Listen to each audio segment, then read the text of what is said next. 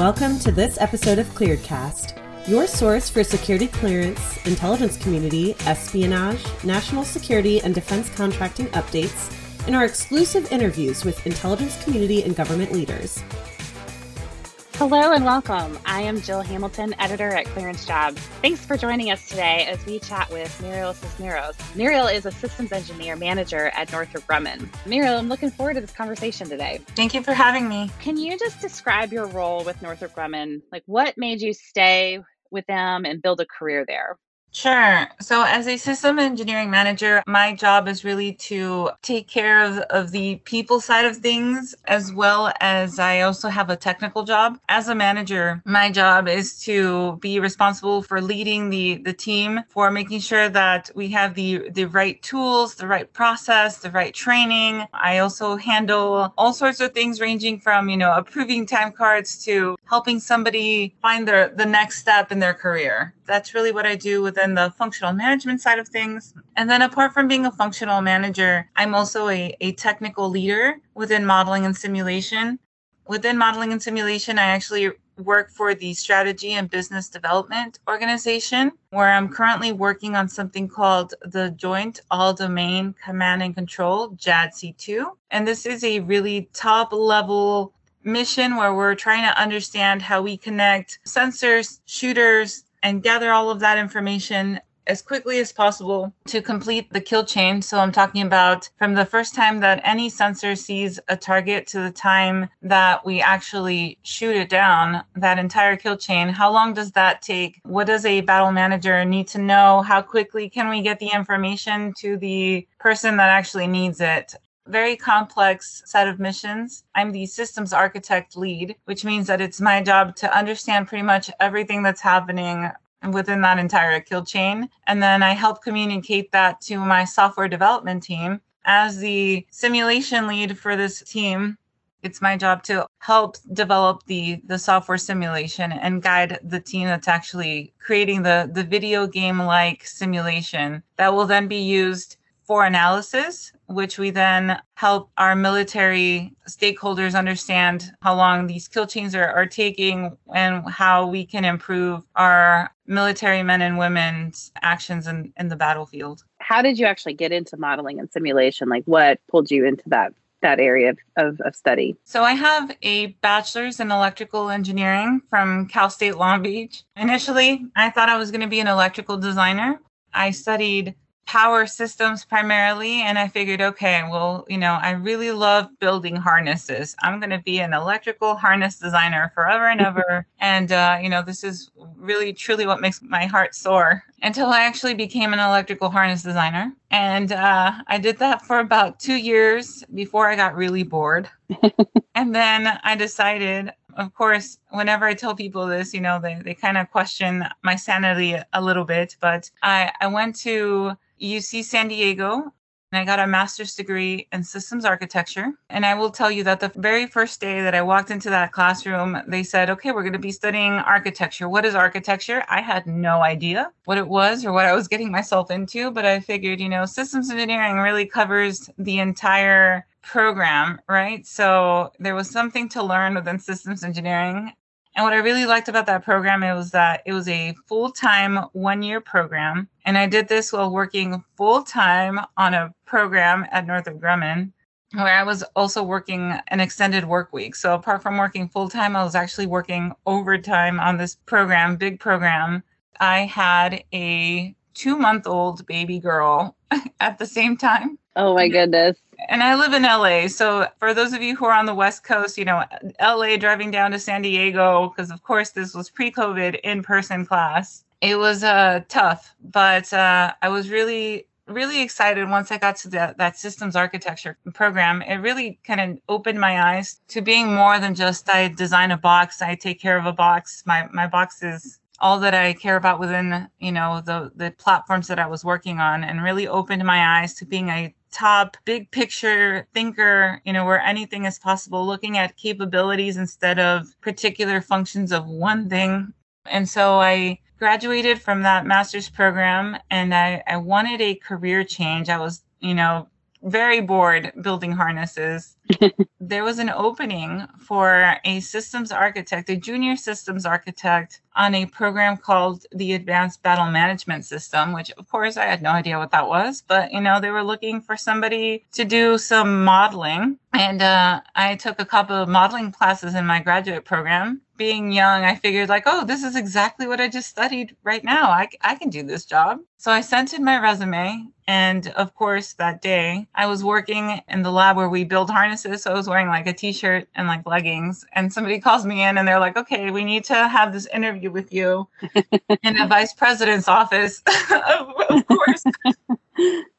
So that's where I met my current lead, who is just wonderful. And he just asked me questions like, why do you want to be a systems architect? I told him, I like big picture thinking. I like solving complex problems. And after that interview, that's how I became a modeling and simulation system analysis systems architect, right? It was really just opportunity. No, I love it. I love because sometimes you don't know how much you can stretch until you're being super stretched, like you were with your grad school program and life and all those things. And then, and we love to talk about how ready you have to be for an interview, but really it is right timing, but also like clearly they saw something there that superseded t-shirt and leggings, right? So I love that. I love it. Everybody has different career paths into things. Would you say there's any areas of study for people to focus on in school, or any certificates or conferences that are helpful to kind of keep building that resume? Because it is all about a resume. It's like, and I say that as like, it's like a path that you keep trying to chip away at. Sometimes you don't know what you ultimately want to do. Sometimes you think you want to do something like you did, and you got to take a detour, and that's better, right? What would you say has been helpful to build your own personal resume? So for me, I think what's been really helpful particularly for this job, systems engineering job, is that I've had so much experience touching so many other platforms and programs here at Northrop, right? For me, I'm working all domain. So it really helps that I have that SATCOM experience. I worked on a satellite communications program. So when I'm helping design these battles of tomorrow, knowing what capabilities my warfighter has right now, because I, helped develop that system, super helpful. It also helps that, I also worked on air programs. So when I'm trying to design these battles, I think about everything that I've done. I think about all those capabilities I helped to develop as an electrical designer. But really, if we're talking about the resume, it's the experience, but then also like if you're a brand new junior person, and as a functional manager, I actually am a hiring manager. When I'm looking at a resume, I'm looking at the skills section, right? And if you're going into modeling and simulation, you're going to be building software. So if you have a computer science background, if you have an aerospace background, and I know that you know how these platforms work, and you also know how to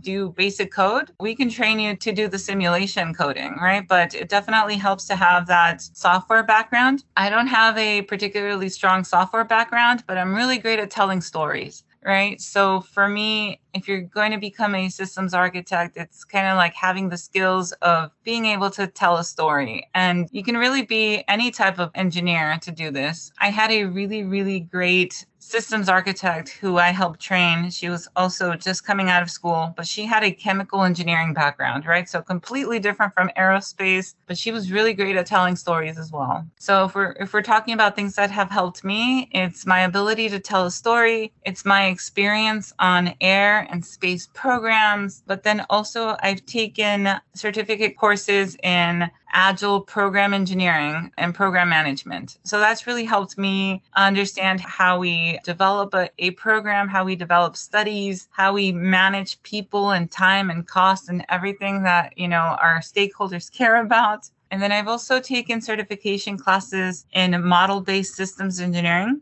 As a systems architect, I spent a lot of time myself creating models in a tool that we call Cameo, but there's a lot of different model-based systems engineering tools that are really great. And if I see your resume and I see that you have experience in model-based systems engineering, then I'm more likely to pick your resume over somebody else. So I'll say that for modeling and simulation, for systems architecture, having a software background, having curiosity, being able to talk to people, having that model-based systems background, that's really going to help stand out your resume from somebody else. That's really great. I think it's always interesting to me, as somebody who's later in their career, like just to look backwards and then you start to see how the pieces in your resume actually start to make sense. I think when you're in your early career, it can feel like everything's scattered and all over the place and you don't see how it's coming together. After a time, you get to see like, oh, I'm so glad I had that experience. I didn't know that I was actually going to have to draw on that now. And you bring up a really great point too with the coding side of things and just understand that there was just a lot of conversations, just knowing that, hearing that like at a base, just have base level coding, even you could start from there and build from there to not skip that. So yeah, absolutely. We train people, right? That's my job to train people, to help people grow. And that's all sorts of people, right?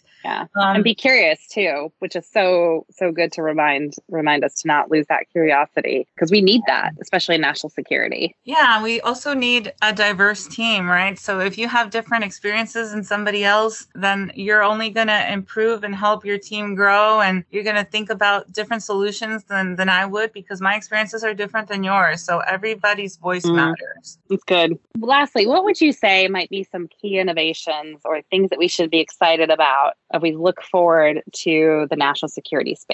Sure. So, I think there's a lot to be excited about, right? Like as we're studying these joint all-domain projects and solutions that we're trying to come up with, we're looking at improved sensors, we're looking at improved platforms, improved capability, distributed battle management, but that's just the technical side. What I'm also really excited about is the diversity piece, right? Our workforce is going to look differently maybe in 10 years. We're getting hopefully more women in engineering, different diversity of people. We're getting more Latino people graduating college, more people of color just coming into our workforce and bringing in their experiences. So I'm really excited about the diversity piece, the team building piece, the differences of ideas. Also, what I've also seen, and definitely something that I as a leader really tried to do, is encourage everybody's voices to speak up, right? So when I started my career, I was very shy. I had a lot of imposter syndrome. So I would be the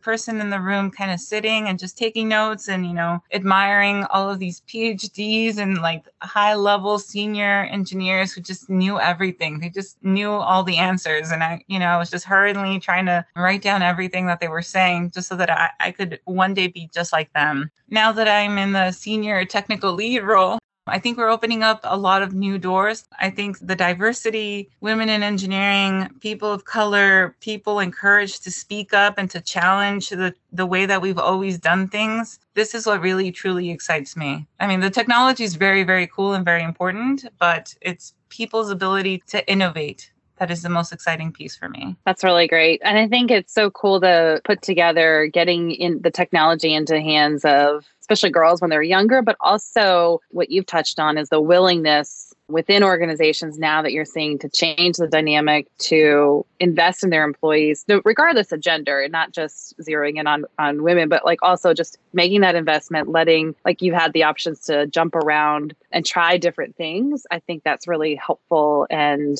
inspiring. So it is exciting to see how that's going to change the landscape of national security. Good thoughts. Thank you so much for joining us today at Clearcast. For more security clearance news and defense information, please visit us at news.clearancejobs.com. This is Katie Keller, editor at clearancejobs.com.